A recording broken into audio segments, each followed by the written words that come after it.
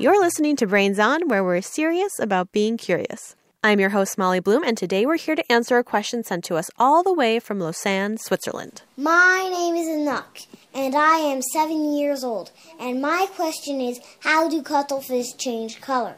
Cuttlefish are cephalopods. That's the same family of animals that includes octopuses. The 8 arms of the cuttlefish are part of its head over its beak. Its body is shaped like a long oval and has an undulating fin around the edge that helps it swim. And just like an octopus, cuttlefish have 3 hearts. There's a lot of cool things about cuttlefish, but it's their color-changing skin that's probably the coolest. Here to explain how they're able to change color is producer Sandon Totten. Hi, Sandon. Hey, Molly. Can you find me? Are you under the table? Yeah. Yeah, I was under the table. It turns out I'm not that great at hiding. No, you are no cuttlefish. They are the masters of camouflage. I saw this one video where the cuttlefish goes from sort of a purple polka dot and then changes into like a brown and white, almost zebra pattern. It was amazing. Wow, that does sound pretty awesome. They're decked out with super special skin that helps them change color and texture in the blink of an eye. And quite honestly, I don't have that, so that's why I'm not as good. I learned about all this from Roger Hanlon. He's a senior scientist at the Marine Biological Laboratory at Woods Hole, Massachusetts, and he studies cephalopods. And he says they are the world's greatest shapeshifters. This is an animal group that has probably the most beautiful and complicated and changeable skin on Earth. And we all know the chameleon, and we love the chameleon. I think they're very cool. But they're dead boring by comparison. Wow, those are some serious words. No offense to the chameleons listening. So how do cephalopods do it? Well, let's start with the color. Cephalopods have millions of tiny colored organs in their skin called chromatophores. And they're kind of like tiny sacs filled with color pigments. Now, on the surface of the skin, they just kind of look like a very tiny, colorful freckle. And they come in 3 shades. You've got yellow ones, brown ones, and red ones. Now, these chromatophores, they're attached to muscles in the cephalopod's skin, and these muscles can pull on these chromatophore organs and kind of stretch them out or let go of them and shrink them. So imagine I was covered in these tiny, colorful freckle sacs, and I decided to stretch out all of the yellow ones. Suddenly, I'd look very, very yellow. That's right. I would look very like maybe a Simpsons character. Cephalopods can do the same thing, and they can do it for the other colors too. So they can expand just the red ones and look bright red, or they can do just the brown ones and look kind of brown. They can even mix the reds and yellows and browns and get a variety of shades when they do this. That is so cool. But they still need to get the blues and the greens to be really good at blending in with the ocean, right? That's right. For that, cephalopods use a different layer of skin, one with reflectors in it. Oh, like tiny mirrors? Yeah, basically. They have these proteins in their skin that can reflect light. So cephalopods can manipulate those proteins in order to reflect back the blues and the greens and even purples coming from the light underwater. So you've got one layer of skin with reflectors that can give off blues or greens or purple colors. And the layer above that can change to look red or yellow or brown. When you combine those 2 layers, suddenly you've got cephalopods that can mimic almost any color. That is amazing. So it's kind of like when you have a few paints and you can mix them together to get all sorts of different colors. That's right, yeah. And, that alone would be impressive enough for most people. But cephalopods, they don't stop there, Molly. They don't stop there. They get even more intense. Roger Hanlon told me these animals can also change the texture of their skin to help them blend in. So they can reproduce the 3-dimensionality of their skin when the background around them, like spiky little pieces of algae and coral and so forth, they can look spiky in their skin instead of smooth, or they can go smooth as well. He says they do this skin morphing trick thanks to papillae in their skin. These are like little lumps. Hanlon calls them ultimate goosebumps. He says they can change shape the same way your tongue can. So, Molly, how you can kind of stick your tongue out and make it really pointy, kind of like this?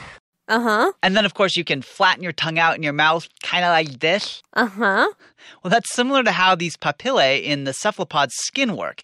They're kind of covered in lots of little super shifty tongues that can almost instantly get really pointy or really flat or really round or really bumpy.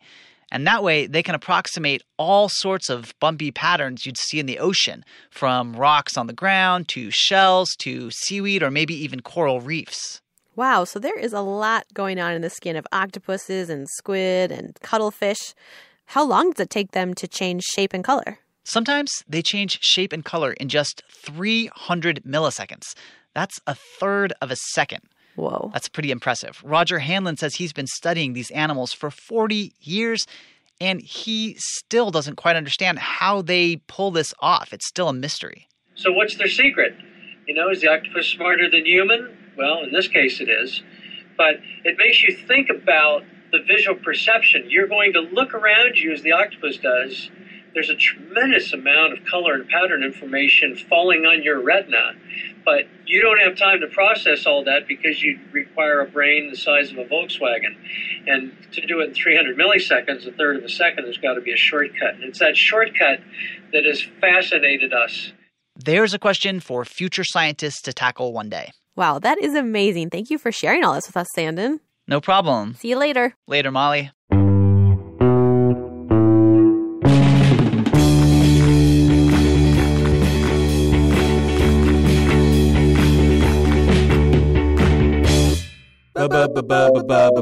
Brains on. Do you have any questions you'd like to hear answered on Brains On? Send them to us at brainson@m.pr.org. We hear from kids all over the world, and they send us amazing questions, fantastic mystery sounds, and drawings. Like Louis Marie from Tahiti. He keeps a science journal where he draws insects he finds in the yard or writes about the solar system. He sent us an awesome drawing of a violet carpenter bee. You can see it on our Instagram. We're at brains_on, and that's also our Twitter handle.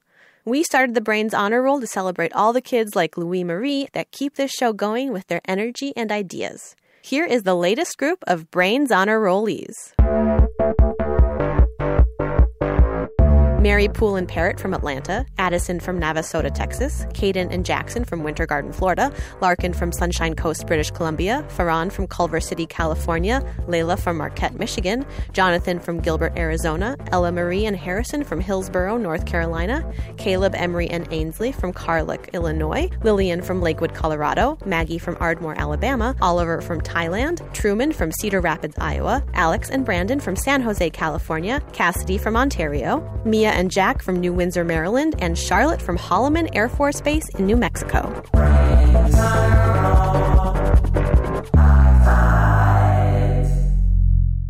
And before we go, we want to make sure your ears are on. Testing, testing. Can you hear me? It's time for the mystery sound. Mystery sound. Here it is.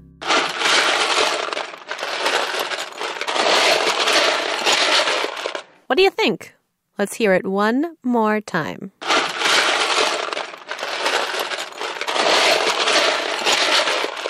Any guesses? They're really fun to play with, but not fun to step on.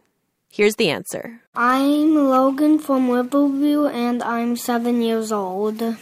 That was the sound of me searching for Legos.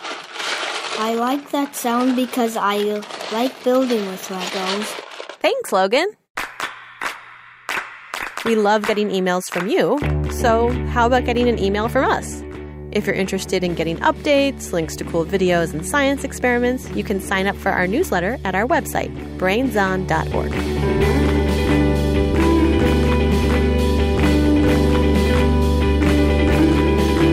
That's it for this episode of Brains On. We'll be back in a couple weeks with more answers to your questions. Thanks for listening.